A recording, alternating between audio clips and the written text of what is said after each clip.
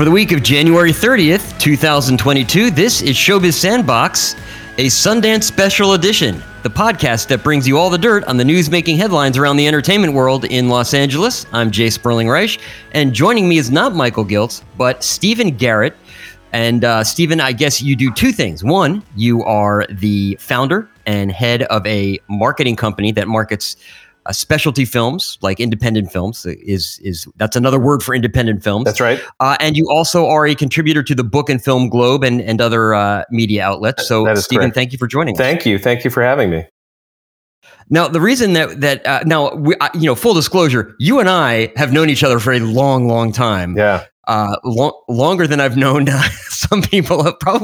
You're probably one of my now that I think about it, it's been, I think the years began with a 1 and a 9 when That's we first true. met. I think in the last century we met. Yes. Yes, yeah. Which makes us sound very old. We are. But we have been going to Cannes now for umpteen years, actually over 20 some odd years. Yep. And we bunk together, room together there. And I guess my question would be, you go to these festivals for two reasons. One, you're contributing to Book and Film Globe or The Observer or whoever you're writing for, but you're also looking for films that you may work on in the future. That's right. Yeah. I mean, I like writing about films. I started out as a journalist when I was also learning how to cut trailers, and I didn't want to give up either one. And I love going to film festivals, so I found the two kind of dovetailed nicely. I could watch a lot of movies, I could write about them, I could talk about them, and once they were picked up by distributors, I could reach out if there was a movie that I really liked and offer my services, and hopefully it would work out that one of these companies might hire us to do the marketing for it. So it was a lovely way for me to promote a film two different ways. I could write about it and tell people about it, and then at times, I could also cut the trailer for it. I very rarely have written about a movie that I've cut the trailer for. I try to avoid that in terms of conflict of interest. And certainly, once I'm hired to cut a trailer, I don't write about it. But now you have a whole team. If somebody else cut the trailer for a movie inside Jump Cut, would you still then write about it, or is that still off? No. Once the company is hired to cut a trailer for a movie or do a poster for the movie, then I don't write about it. Well, now, when we spoke right before Sundance announced that it was going all in on all virtual, and you were actually going to head up there, and to Park City, Utah, where this arguably one of North America's largest film festivals, more important film festivals each year. And you were going to go. I was going to stay back and cover it virtually. And so that didn't work out. No, but we all went virtually, and you went up. Why don't you tell people how you cover this festival virtually? Oh, well, I did this last year too. That I share a condo at Sundance with a bunch of guys. We've been sharing a condo for many, many years at this point, and so last year, when we were all going to go virtual, I thought to myself, geez, well, why don't we just rent a condo upstate in New York, and we'll just bring a projector and we'll have our little condo experience up there. And for various reasons, we couldn't get everybody, but there was one person who definitely was all in. And so he and I went up, and we had a fantastic time last year, rented a place for about a week, and it actually was a converted church. So it was basically a loft-style space, but the main room of it is the church, and so where a pew and a cross would be, that's where we projected the movies. It was very apt as well. And then we slept upstairs where the pews would be, where the choir would sing. That's where they had beds. So it was great. It was really charming. We got the same place this year. That's what we were doing. And so then you started watching movies. What did you see that really stood out? First of all, how many movies did you see? I am at least somewhere around 30, maybe more, and I still have a few to go. Yeah, I think I topped out at 38, although I have another like 12 films that I could potentially see because I got links. But yeah, of those 38, I will cop to fast forwarding through 6 of them because I was like, I get it. I'm not into this. I got better things to do. I want to see how it ends. Skip. Which is really easy to do when it's on a website. Let me tell you, These would be movies that I would otherwise have not seen because of logistical reasons, or I would have walked out of because, time is precious during an actual in-person, like in real life festival. Right, and I have to admit, I rarely, if ever, walk out of a film, and I think actually you have convinced me to do that on more than one occasion. Like you have said, like let's get out of here, let's go to La Pizza. Yeah, certainly. You've watched me walk out of a lot of movies. Maybe not a lot, but I'll give it. I had a friend who would give a movie 2 reels. Back when films were broken into reels, and that means 40 minutes because each reel is 20 minutes. He'd give it 2 reels. And if by the second reel he's not really into it, he'd take off. This was back when there was a changeover reel in the upper corner, if you remember, and you could actually see. You wouldn't have to look at your watch. You'd be like, yep, that's 2 reels. Okay, I'm leaving. Cigarette burn marks in the upper right-hand corner. Exactly. Yeah. So, okay. So what did you, I don't know how you want to do this. What did you see that you really liked that you think people should know about? Well, okay. I mean, Sundance always breaks down into, as most festivals, they have big crowd-pleasing movies with stars and celebrities, and those tend to get the attention and the headlines and the big money deals. And then they're increasingly more art house titles that are pretty hardcore cineast appealing, and have a smaller pool of interest among regular viewers. So Sundance always has that. They had this year. The big deals went to splashy movies like Cha-Cha Real Smooth, which sold for, I think, $15 million to Apple. The 2 movies that sold, actually, were the ones that Dakota Johnson, movie star Dakota Johnson, Hollywood royalty Dakota Johnson, also produced. And they're also good movies. I mean, and not the types of movies that are generally made anymore, certainly by the studios. One was called Cha-Cha Real Smooth by, what is the name of that guy? Do you remember this guy? I'm gonna look it up real fast. Cooper Raiff. I don't know if you saw it. Cooper Raiff, and he did a film that won the South by Southwest Film Festival a couple of years ago, named House, which the name of a film you can't say on air. But that said, now he's got another film, Cha-Cha Real Smooth. It was a very endearing film. I watched it with my teenage daughter. Oh, that's kind of nice, actually. That is the one thing that a virtual Sundance allows. Yeah. It allows you to do something like that. That's true. She liked it. Well, and it's a story. The guy, Cooper, actually, who wrote, directed, and stars in it, and edited it, and is like 24, which is insane. The guy is amazingly talented, very charismatic, clearly self-confident. Plays a DJ, a bar mitzvah DJ, right? Like he's a party starter at bar mitzvahs. So there are a lot of teenage characters. Actually, it's a very apt movie to watch with your teenage daughter. No, but it's a very, like you're saying, it's very endearing. It's very, very cute and sweet. Makes total sense that it got picked up. It's a very watchable sort of movie, rom-com. And Dakota Johnson plays this single mom, older woman, and he's kind of crushing on her hard, and hilarity ensues, and also poignancy. The other one that I really liked was also Dakota Johnson starring and producing, called Am I Okay?, which is about a woman played by Dakota Johnson who was 32 years old and kind of late blooming sexuality. She kind of realizes that she might be a lesbian, and so she kind of tiptoes into that experience and that self-realization. It's very lovely. It's very wise and very funny. And Tig Notaro and her partner Stephanie Aline. Stephanie Aline, they directed it. I think they wrote it together as well. It's very funny, but it's also very knowing, and it's lovely to see that kind of movie be made and be picked up. That Warner Brothers and HBO Max picked that up for about $7 million, something around there. So those are the big splashy ones that people will probably see or hear about over the next year. One of the most impactful, go ahead. We should point out, Cha-Cha Real Smooth won the Audience Award. Oh, right. Sorry. Yes, that's right. Yeah. That's right. As did Coda last year, as did a lot of other movies. I'm sure like Little Miss Sunshine got the Audience Award. So it speaks to how much this will probably be embraced by certainly well-liked by those who watch it. But in terms of documentaries, strong year, as always, for documentaries. I loved, I don't know if you saw Fire of Love that first night.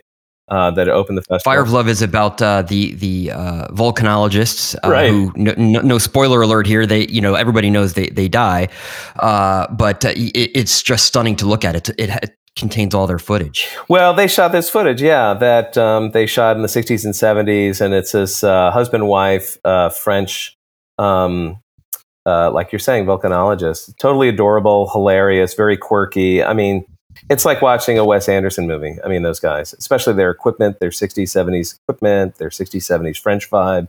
They died doing what they love. They died during a volcano eruption. That was fascinating and really wonderful. And like you're saying, the footage is absolutely compelling. Also that first night, there was a documentary called The Princess about Lady Di and the life and death of, or at least certainly her life from when she became Princess Diana up through when she died in Paris, being chased by paparazzi. And it's interesting. It's very much like Fire of Love, a sort of found footage documentary. It's these guys put together existing footage, have no talking heads, have no commentary. Actually, Fire of Love has that narration by Miranda July, but The Princess is just pure, like, this is just video footage. Some of it, was aired on TV. Some of it is just, news footage that was shot behind the scenes, but that didn't get aired. And you kind of hear people passing judgment on Diana. I got more than enough on Diana to last a lifetime. I couldn't care less. But somebody said, no, you really should watch that. And I was glad I did. It was really smart about complicity in the media, complicity of the tabloids, complicity of us, the audience that consumes it. It's really interesting and certainly very. So in other words, it's a Princess Diana documentary told in what makes it compelling, and the reason you should see, because certainly, like you, I saw it, I was like, yeah, no, I don't even know why you program a film on Princess Diana, frankly. And so I said no to that. And of course, now you're saying, well, yeah, but it's told in a completely different way. Yeah, well, or I wouldn't say completely different, but in a very considered way. I mean, you see all the greatest hits. You see the wedding. You see the books that come out that report of bulimia and the affairs and all that kind of stuff. But I don't know, just seeing it packaged in the way that it is, you realize the kind of damage, the slow drip damage that was done to that woman, and how corrosive it is to those who are automatically complicit because you're interested in reading about it or allow yourself to constantly consume it. So it's pretty good. The grand jury prize, I should say, for documentary went to a film called The Exiles, which is about Christine Choi. Christine Choi was a former teacher of mine at NYU. Oh, is that right? I was about to say, yeah. So chain smoking, hard talking, hard drinking, salty. She's a character. She always said to me, like, why do you want to make that movie? Why? Yeah, it sounds like her from the movie, okay. For sure. I was like, so you're saying no? Okay. Yeah. I mean, as I was watching it, I was like, not that charmed. Like after a while, I was like, she's just irritating. But I guess people like that, so there you go. But it follows. It's like a documentary about a documentary that she started making and then abandoned. I think she ran out of money. About the Tiananmen Square massacre in 1989, how she interviewed the political dissidents back then. Then she ran out of money, and there's like 30 reels of film that they went back and revisited, and she went back and revisited the people she interviewed. And it's actually kind of an interesting kind of rumination on memory and legacy, and also how the Chinese government has completely erased any sort of reports of the massacre at all. So you have a generation of Chinese who've grown up having no idea that this actually happened. So kind of chilling. Yeah, and what's weird is, so my oldest daughter goes to a school where there's at least 20 Chinese exchange students. And what I want to know is, okay, well, what happens when they go home and they go, wait, where's that thing about Tiananmen that we learned? And she said, do you think they're even curious about? They don't care about that. Wow. Yeah, it's kind of sad and a little chilling and very depressing. The one that was actually the other big political documentary that played, it was a surprise screening, the one about Alexei Navalny, that was announced the day before it played. And that ended up getting the Audience Award for Best Documentary. But it's a documentary. And Best of Fest, basically. It also won Best Festival. Yeah. Festival Favorite Award. Yeah, and that I thought was actually very much like a fly on the wall, you are there sort of account of Navalny, who was poisoned by Putin, and then with an investigative reporter found the people who poisoned him and got them to confess it over the telephone. And it's kind of jaw-dropping. And then at the end, you see him go back to Russia and end up jailed. And that's where he is now. So it's very literally sobering. go back. You literally see him go back on the plane. They're on the plane with, I mean, like, you're absolutely correct. I thought, okay, I'll watch this thing because of course it won and I had an extra I was like, fine, I'm going to watch it. And then I was blown away. Yeah. Daniel Rohr directs this movie and he actually says, oh, this guy's making this movie in case I get whacked. Right. You know, it'll be my, you know, from the grave documentary. But they were with him the whole time, including as they were like, well, how do we get them to confess? Do we just call them and like to say, hey, this is Alexei Navalny, the opposition leader from Russia, but I'm calling from Germany where I'm recovering from being poisoned. Yeah. Why'd you poison me? And that didn't work, by the way. Those people were like, I'm hanging up now. Right. But then he pretended to be like, yeah, I mean, everybody knows the story because it was in the news. Right. Yeah, exactly. I mean, and I think that speaks to the filmmaking too. Is you know, I went into it knowing a fair amount that I just read in accounts over the past year and a half, which is when it all took place. And yet it was still really riveting, knowing what would happen, knowing that it did happen, and knowing what would happen. You know, so kudos to that film. That was pretty great. There were a lot of climate change stories. I don't know if you saw Utama. That got the World Cinema Prize for dramatic. Utama was directed by Grand Jury Prize for the World Dramatic. It was directed by Alejandro Loiza Grisi, and I apologize up front for probably mispronouncing your name. And then, yeah, I mean, I watched this movie and thought, oh, okay, I'll give this a chance because it was the one Latin American film I had yet to see. I saw it right as it premiered. I liked it. I could see people hating it because it's a very slow movie with beautifully shot. It's like one photograph after another, but it is about, there's like 3 people in the movie. And yet somehow it managed to work for me because it's not about climate change. Climate change is just a character in the movie. Yeah. I mean, it's very much like a story of, you know, a generation dying out, literally dying out in somewhere in South America. I want to say Peru or something. I don't know. They have Bolivia. Yeah. They got a bunch of, it's a really old, man, old woman, grandfather, grandmother. They've got a bunch of llamas. They're in this desolate, you know, kind of dried up wasteland. Highland. Yeah, the highland. Yeah. And they're living their life, but their life is dying out, literally dying out. And their grandson comes and says, you got to move to the city. I'll get you water, blah, blah, blah. And, you know, kind of goes from there. Beautifully shot. It's a little slow, but, you know, it is one of those films that does kind of grab your attention and talks about climate change in a way that's not too overbearing, although it's slightly overbearing. I mean, you kind of, you know. Anyway. Yeah, they're all saying, like, I guess we have to move because there's no water.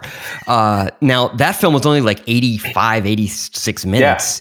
Yeah. The Territory kind of is the same thing. Yeah. This is a movie about a Brazilian indigenous tribe that's living in the Amazon and is protecting its indigenous land from people who are kind of just coming in and encroaching and saying, well, I'm going to put my farm right here. Let's clear and burn away this forest and then I'll be here. And then of course the government's doing nothing about it because the government needs to feed people and that's how they're doing it through such farmers. Right, exactly. Yeah, that was one of the movies I skipped through. I was not as enchanted. It felt very kind of obvious and on the nose, lots of drone shots of deforestation. You know, pity the indigenous, you know, loss of land and life and, you know, the way of life. And I was like, I get it.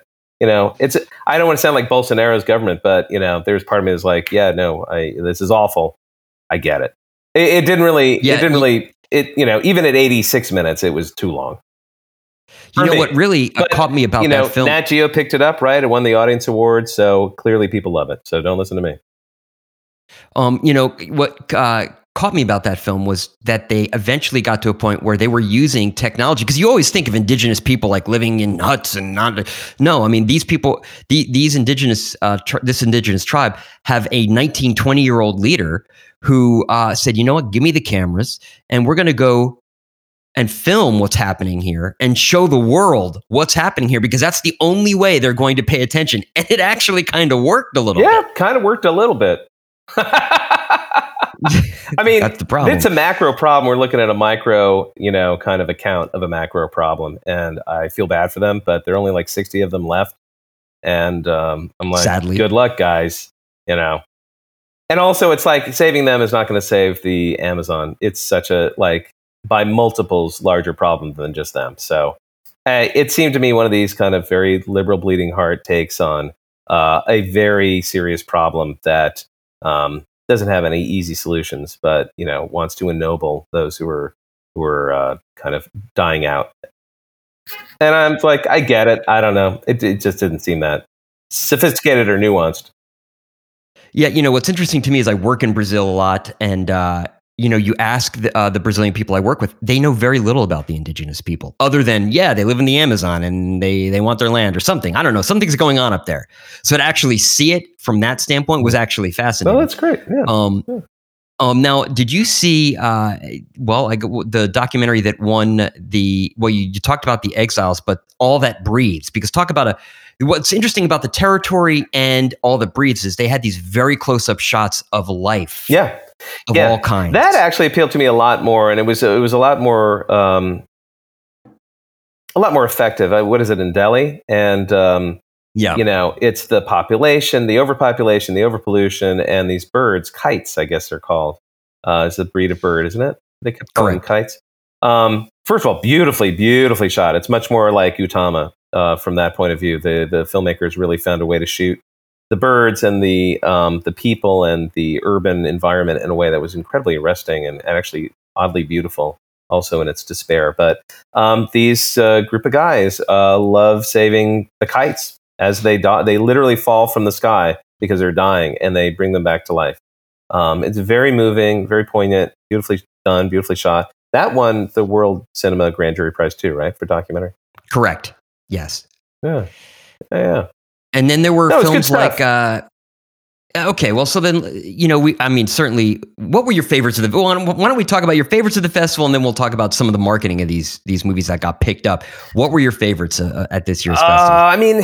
I think if I could break them into different categories, I think the filmmaking they're talking about, the Black experience, was very strong this year. It usually is, but you're definitely feeling more of the Jordan Peele kind of influence on a lot of filmmakers and filmmaking. Alice, for example, which I didn't think was very successful, is kind of a mashup of 12 Years a Slave and like a Pam Grier blaxploitation movie, but was a little overwrought and kind of weirdly paced, and the filmmaking was that strong. Master, I thought was really great that Amazon is going to release that. And that's about basically being woke on a college campus and also being Black on a campus that virtue signals and wants to seem woke, but is like suffocatingly white and is entrenched in terms of its white privilege. And that was kind of fascinating and done in a very kind of paranoid, supernatural way. Emergency was really good too. I don't know if you saw that. I did. But that's a sort of teen comedy. The way I described it to my wife was to say, this is a college comedy about a bunch of guys who want to, visit all 7 frats in one night and go on this party binge. And then a drunk girl they find unconscious in their room. But the twist here is the 2 guys are Black and the girl is white. And they honestly don't know what to do. And it's a very good kind of question and an awful dilemma. If they call 911, if they call the cops, they're going to be, implicated. They didn't do anything wrong. Everybody's going to assume the worst. And it just gets more and more out of control. And it's both incredibly hilarious and also very harrowing.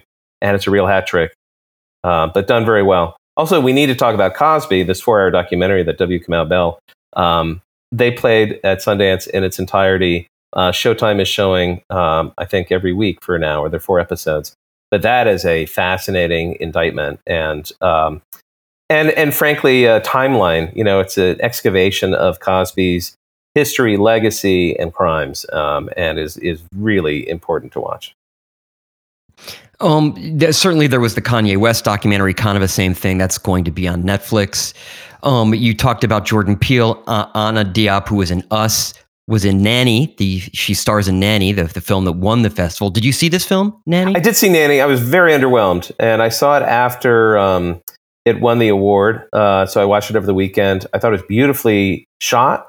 I thought the filmmaking, the genre inflections, supernatural aspects of it, and her performance really great. But I found the white characters very paper thin and kind of silly. I found the storytelling actually really bocky. I was underwhelmed, so I'm surprised that won the top prize for dramatic. And there are themes. You're right. The woke experience, so to speak, was kind of a theme that ran through the festival. Climate change, another one we talked about. But then there was also incredibly timely the whole Ukraine-Russia thing. The Klondike, which it was a. Did you see Klondike? I didn't see Klondike. It's a fascinating film, beautifully shot. I mean, and by beautifully shot, I mean the way it's framed and the way the long takes, 3 characters in it, maybe 4 or 5. It takes place in 2014 in the eastern region of Ukraine as the war starts. And the husband and wife must figure out, do we leave? Do we stay? The wife wants to stay. The husband kind of wants to do both. It's fascinating. Then there's A House Made of Splinters about a shelter for neglected children in eastern Ukraine, Wow. which is also quite good. I take it you didn't see either of these films. I mean, there were 83 movies. I saw half of them, and even that wasn't enough. Yeah. So I'm glad that we're talking about it, though, because I think we overlap in a very complementary way. Well, there is a lot of overlap. I don't know that you would want to program necessarily, although I guess you could. You could program Klondike with A House Made of Splinters. You could program The Territory with All That Breathes, but it's kind of a bleak. Those are 2 climate change movies, so to speak. I don't know. Yeah, the world's going to hell. I mean, lots of themes, though. Lots of themes running through this festival. You talked about. Yeah, I mean, there's some evergreen themes. I feel like there's always going to be progressive Black values represented in movies at Sundance. Certainly has been a very strong, showing for years. Same for political documentaries, liberal political documentaries. A lot of climate change stories are becoming more familiar. But one trend I really do like a lot is the fact that Sundance really enforced gender parity in terms of women directors, and getting more of a voice and more of a seat at the table. And I think it's really been reflected in a lot of films that have really strong female roles or really interesting female characters. Some are amazing. Others are just a little off, and I don't know. I don't think succeed as much as they might want to have. I'm thinking specifically of Sharp Stick, Lena Dunham's new movie, which I felt was a real stumble out of the gate. She's a lot sharper, so to speak, as a storyteller and as someone who writes characters than this film. Did you see this? I did not see Sharp Stick because I just thought, well, somebody's going to pick this up. I don't need to see it here. I mean, look, I'll describe it in this weird, pithy way. It's kind of like an off-brand suburban mix of suburban version of a Lars von Trier movie mixed with a John Cameron Mitchell movie, if you can imagine that. Okay, that is, but off-brand, what? Lars version. Yeah. Specifically, it's like Breaking the Waves crossed with Short Bus. You're just like, oh wow, what are you doing? This is dumb. Basically, it stars a babysitter who's 26 but had an emergency hysterectomy when she was 15, and is more or less, I guess, arrested in her sexual development because she's a virgin, and maybe in her emotional development. She's got a single mom who's Jennifer Jason Leigh, and she has a sister who's mixed race because I guess the mom had different fathers for their kids. There are no fathers around. It's just these women, and they have a very blasé sense of sexuality and relationships, but also not any kind of emotional, considered, committed relationships.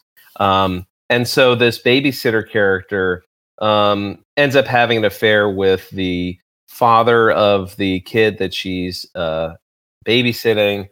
And that's how she loses her virginity. And then suddenly she has this insatiable appetite to learn about sex as much as possible because he turns her on to pornography. And then she literally does this kind of vision board of all the different sex that she wants to have from A to Z.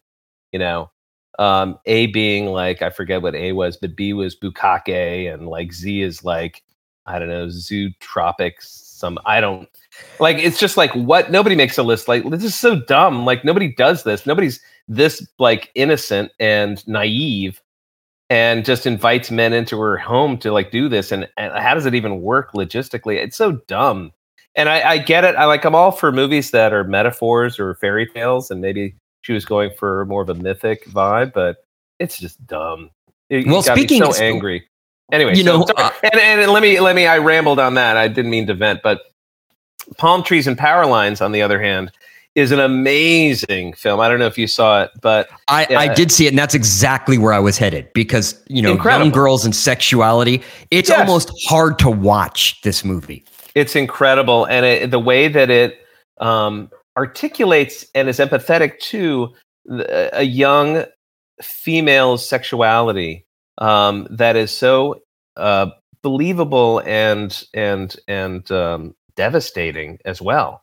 And she has that same sort of vibe at home. Like the mom is a single mom who has all these different men coming and going, and there's just no communication and there's no relationship there that of any integrity.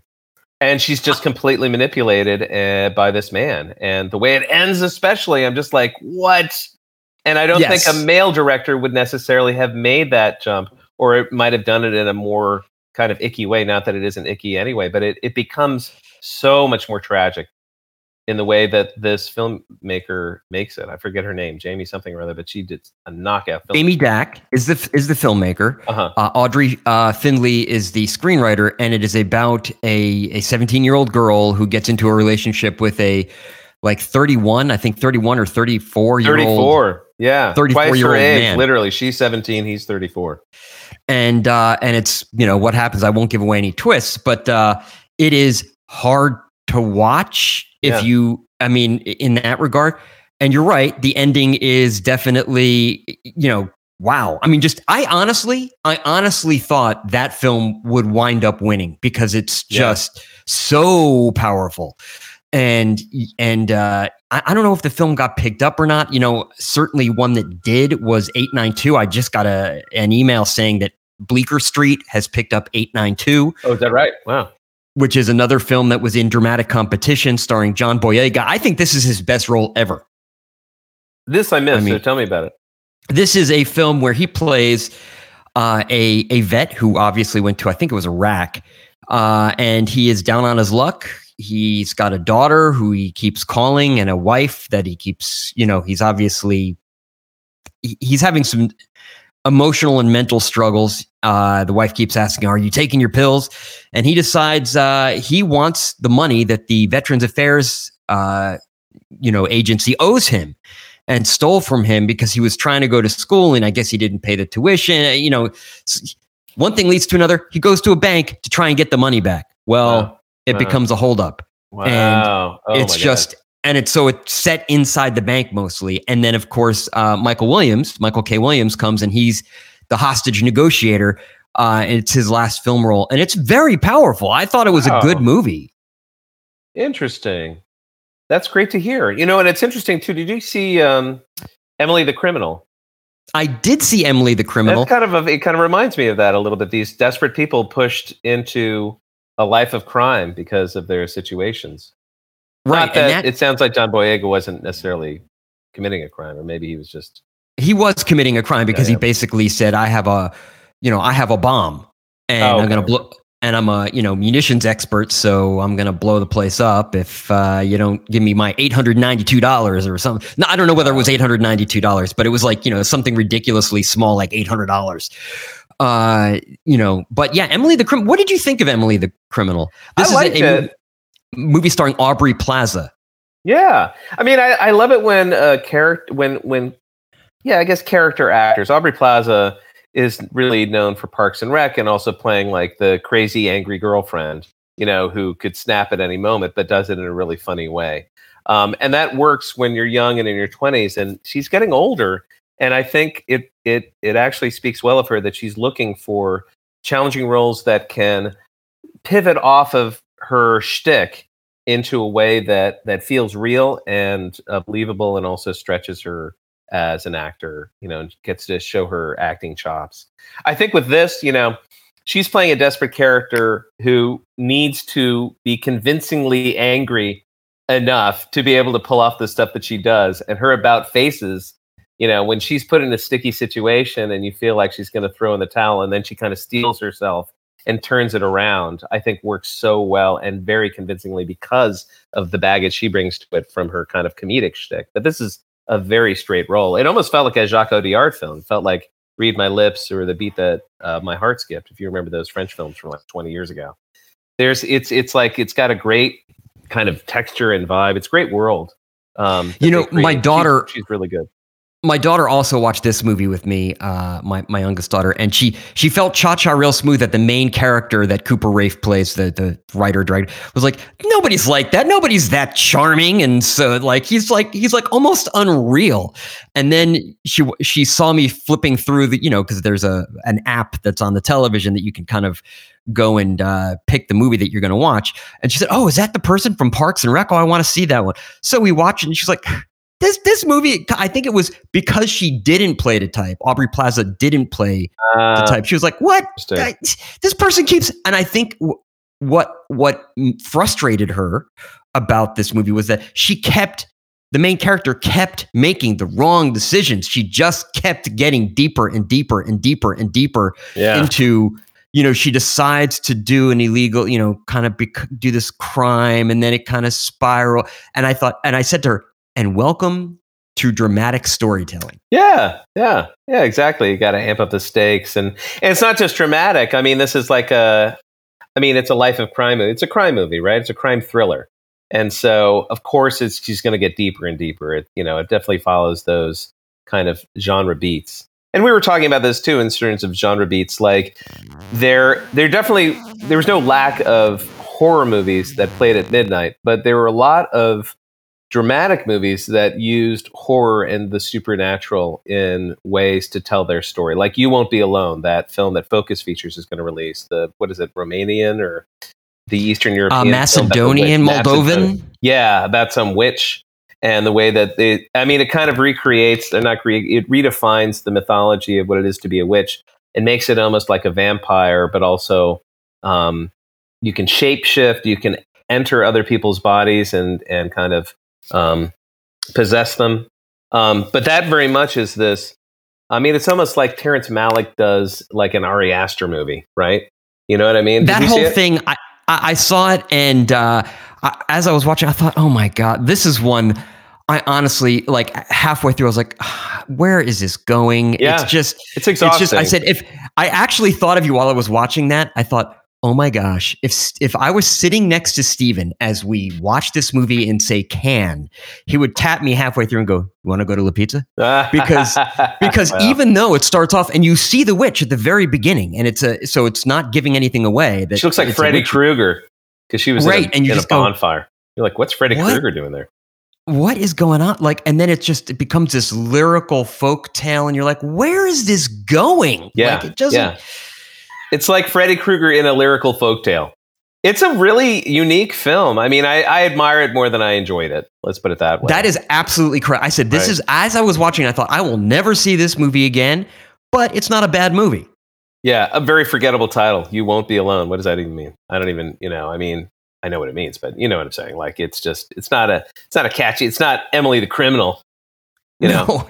Or Duel. Did you see Duel? I love Duel. That was really fun.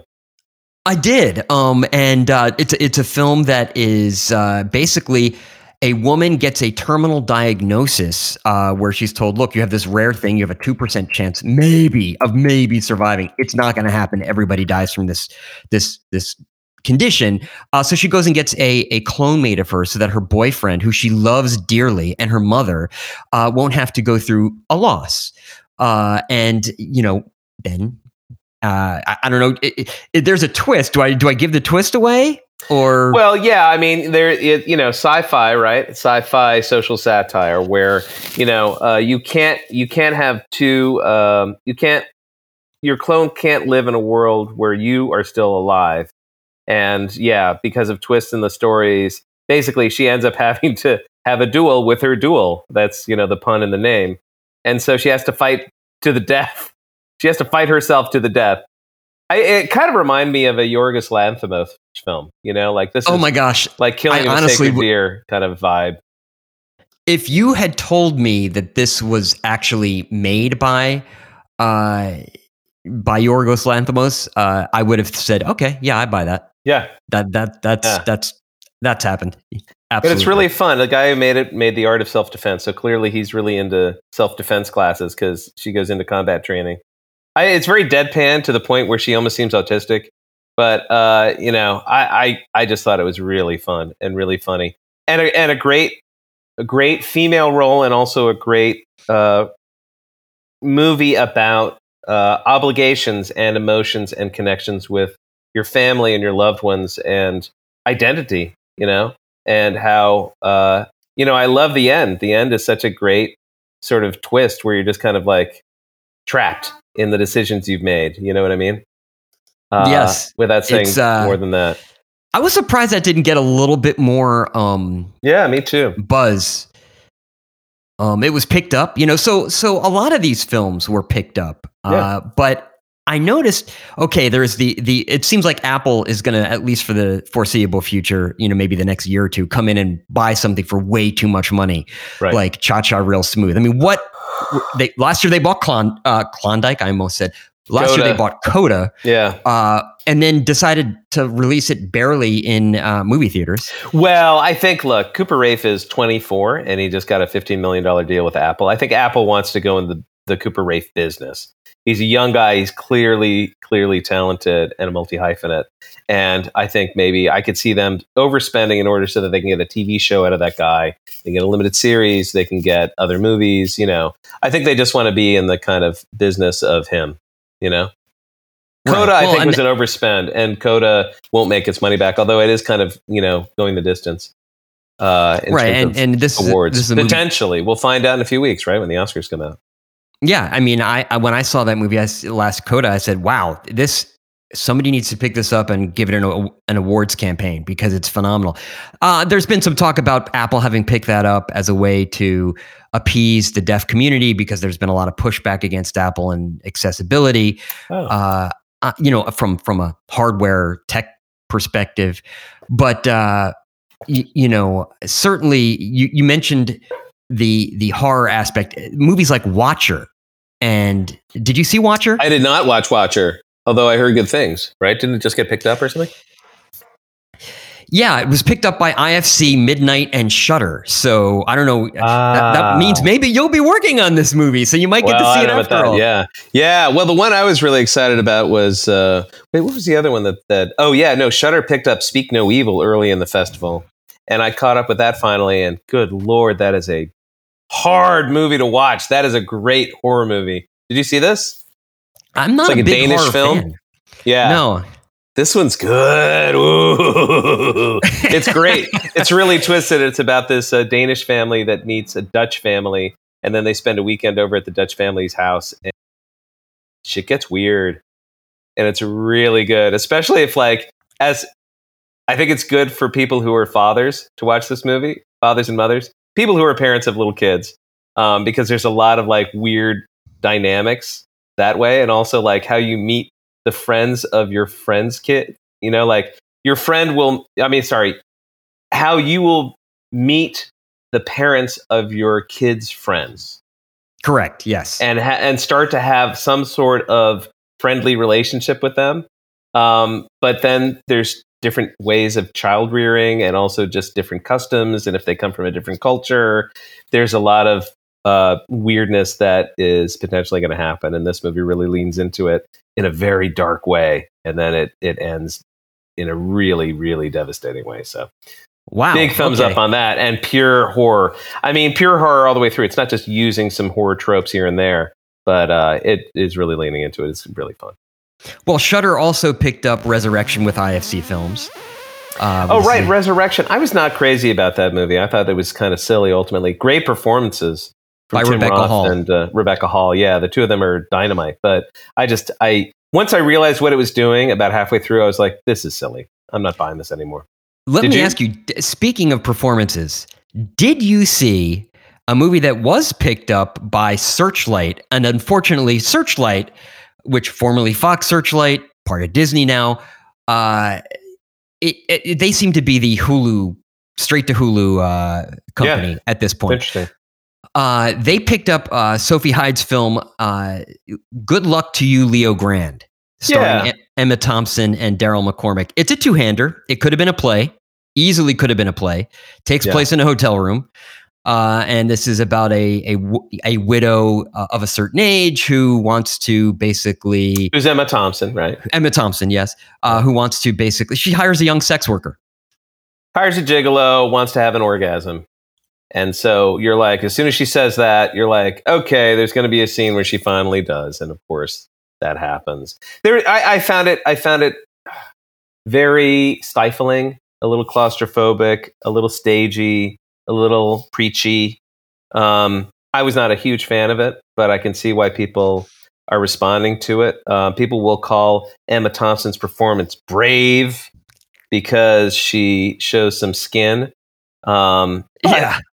I don't mean to be trite, because despite that, it is actually very affecting, and it is kind of a brave performance. And you don't see a 60-year-old woman, showing that much skin or talking that honestly about their own pleasure and sexuality and being attracted to people and having regrets. And I don't know, I did find it actually quite a lovely film, but I wasn't really that into it because I was so bothered by all the other contrivances. Well, yeah, I mean, I saw that film and I said, look, you want to get older audiences back into movie theaters, and especially women back into movie theaters. Take that movie and release it theatrically. And of course, Hulu buys it. Well, Searchlight buys it 3 days later and sends it straight to Hulu. Is it going to go straight to Hulu, or is it going to exclusively on Hulu? Oh, really? Yeah. Which... Okay. One thing I love to do with you after any of these festivals is talk about, and you actually... I'm sorry. Wait. I'm sorry. Before you get to that point, can I just insert, since we're talking about older romances and things, I thought A Love Song was a lot more compelling. I don't know if you saw that. I did see that. Dale Dickey and Wes Studi, as two people in their early 60s, both of them widowed, former childhood friends or classmates who had crushes on each other, meet up later in life at a campsite for a one-night stand. And it just was, and very short. It was like a short story, 75, 80 minutes long, beautifully done and very touching and not overacted, beautifully acted, not, very I don't want to say underwritten. It was beautifully written and it was understated. So I really love that. I thought, the remake of Ikiru, the Kurosawa film Ikiru, which is Loving with Bill Nighy. No, Living, I believe it is. No, that's what I'm saying. It's a remake of Ikiru, which is Kurosawa's movie, and it was remade as Living, like you're saying, with Bill Nighy as a terminally ill man who late in life decides to try to find some meaning in what otherwise was a rank and file, kind of bureaucrat. That has nothing to do with sex, but it is really lovely, and it's these stories about second chances, about finding meaning later in life, and about connecting with other people later in life. It was really lovely. It was wonderful. Well, and that film got picked up by Sony Picture Classics. That's right. And I believe Brian and Charles, another film about takes set in the UK, was picked up by Focus Features.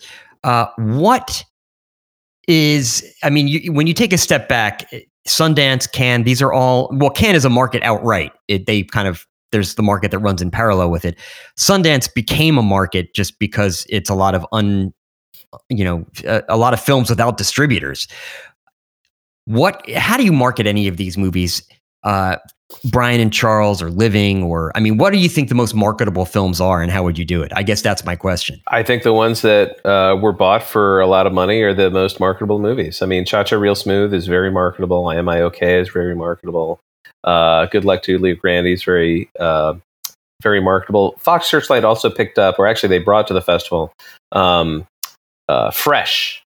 Do you see Fresh? Yes, I did. I kind of liked Fresh. Which is like a horror satire, right?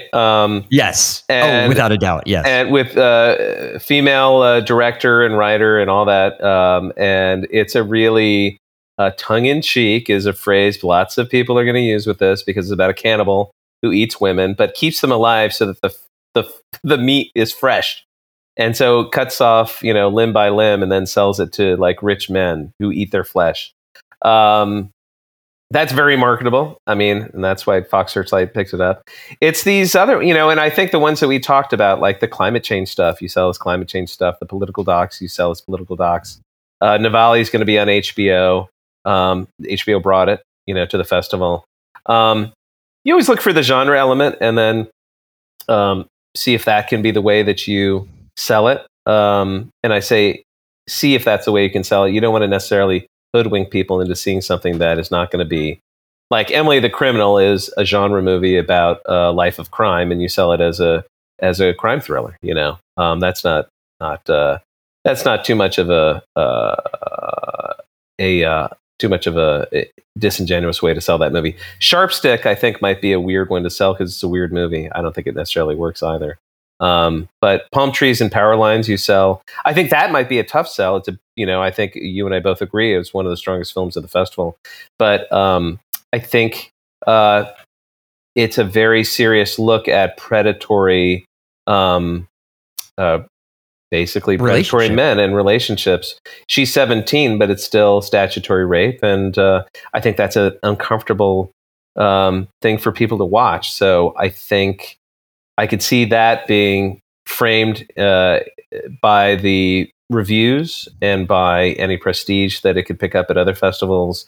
And, but that I think might be a difficult sell just because of the subject matter, Do you think that, it seemed to me that there were, I don't want to say slim pickings, but it didn't seem to me that there was, I don't know. All of these films were made during a time, during COVID, basically. And it seemed like fewer films were made. So therefore the festival had fewer films to programs. And this is what they had, to the point where some of these films are going to Berlin and going to be in Berlin. Call Jane is a film about the Jane Collective in Chicago during the 1960s and 70s. That helped women get safe abortions. That's going to Berlin. Klondike is in Berlin. It seemed like, maybe this year they didn't have as many films to choose from. Maybe I'm wrong. I don't know. I think it sure felt like there were a lot of movies to watch. And the ones that were made don't seem to show any adverse effects of the COVID regulations that each of them might have had to follow. I think Living, I accidentally ended up watching the credits to that. It was just in the background. And I noticed that there were all these kind of COVID people listed in the end credits. So yeah, I think it's now just another line item, and people have gotten normalized to it. In terms of the production, I mentioned Living too, because it's a period piece. It was beautifully shot, a lot of costumes, set in the 1950s in England. So multiple locations, beautiful set pieces. None of it seemed to have been impacted by COVID, although clearly there were, big crowd scenes and this and that, lots of people. It wasn't like Good Luck to You, Little Grandy, which seems like, yeah, that's the kind of movie you make during COVID because it's two people in a hotel room, But yeah, right. Some other movies with some serious production value seem to have been made without any problems. So, no, I don't know. I don't know the numbers. I don't know what was, how many films applied and how many. I mean, we certainly know how many were accepted, but I don't think it was too poorly impacted. I just don't think there are any major films that came out of this. But that's also Sundance. Sundance is notoriously a discovery festival. They've gotten a little bit better with spotlighting filmmakers who are a little more established and actually showing some really great works that will stand the test of time. But usually Sundance for decades is known more for a discovery festival where you see promising talent and, interesting movies. You know what I mean? So I guess my bar is lowered. I don't necessarily compare it to Berlin or Cannes or Toronto in the same way. Well, and I look at Sundance, and this was a festival where in 2010 I saw in one night Winter's Bone at 8:00, walked out of the theater, got in line for Blue Valentine at 10:00. I mean, talk about, now these were both films that got picked up, went on to serious awards, helped Jennifer Lawrence get discovered, right. And went on to serious, they were awards contenders. And I think we're even, and so I guess I look at that and go, well, there were none of those big theatrical pushes this year. Lots of streaming, yes, absolutely, but not necessarily, nobody's going there thinking, I'm going to find a film like Precious that I can put in a movie theater. Yeah, nobody's thinking about movie theaters anymore. That's for sure. I think that's kind of, it is what it is. I mean, it'll shake out the way it is. It's the larger question of whether there's an ecosystem for a theatrical release. And, but I mean, to your point, I thought Winter's Bone was great, but I don't think it's a classic. I haven't returned to it. I don't think Deborah Granick's really taken off in her career. I mean, definitely discovered, we all discovered Jennifer Lawrence in that film, but, and Blue Valentine, I mean, Derek St. France has made a couple interesting movies, but, again, I don't think these are major films. I think they're interesting discoveries that had a lot of good talent involved. And I think maybe more to your point, that was a time when movies of that stature could still have a significant theatrical release and have a significant place in the conversation of what movies came out that year. And so maybe that's more your question, which is, yes, can these smaller movies still find a place to be discussed? I don't think there's any way in the era of peak TV and, billion-dollar streamers throwing tons of content into the ecosystem, how anything breaks through and anything gets talked about. I mean, you've got to be Spider-Man if you really want to have any chance at a sort of monocultural impact. But now it's just, there's too much. I pity any movie that comes out in this environment. It's really going to get all the more reason why I think Sundance is still vital, because we're talking about these things that might not otherwise, be talked about, let alone seen. Well, out of all of these movies, I mean, you've seen, 38 movies. Which one of the movies that you've seen would you really go, you know what, I really hope I get to cut the trailer for that? Oh, gosh. I mean, I think there are two things that I look for if I would love to work on a campaign. It's, I think, either a movie that really effectively uses genre or a movie that really effectively transcends genre, and then suddenly becomes something you don't think it's going to be. I think with any trailer, you look for, I mean, not to be crass, but, trailer moments. There's a story that, whether it's apocryphal or not, I really want to believe that it happened, that Little Miss Sunshine was bought by Fox Searchlight back in, whatever, 2004, 2003, whenever the hell it came out. Because the marketing team was at the Eccles watching. And during the first 15 minutes of the movie, the marketing people were saying, they said it 3 times. They were like, trailer moment. And then 10 minutes later, they were like, trailer moment. And then another 10 minutes, trailer moment. And then they're like, okay, 3 trailer moments. Let's buy this movie. And then they left the theater. So they didn't even finish the film. I don't know if they did or not. Maybe they did, but they knew they could sell it. Yeah. So what do I look for? Honestly, I just look, this sounds corny, but I look to my heart. I think to myself, gosh, what movie really, really affected me? And what movie do I really want to help promote and get into the world, So, I mean, we've already talked about Palm Trees and Power Lines. That would be a really a huge challenge.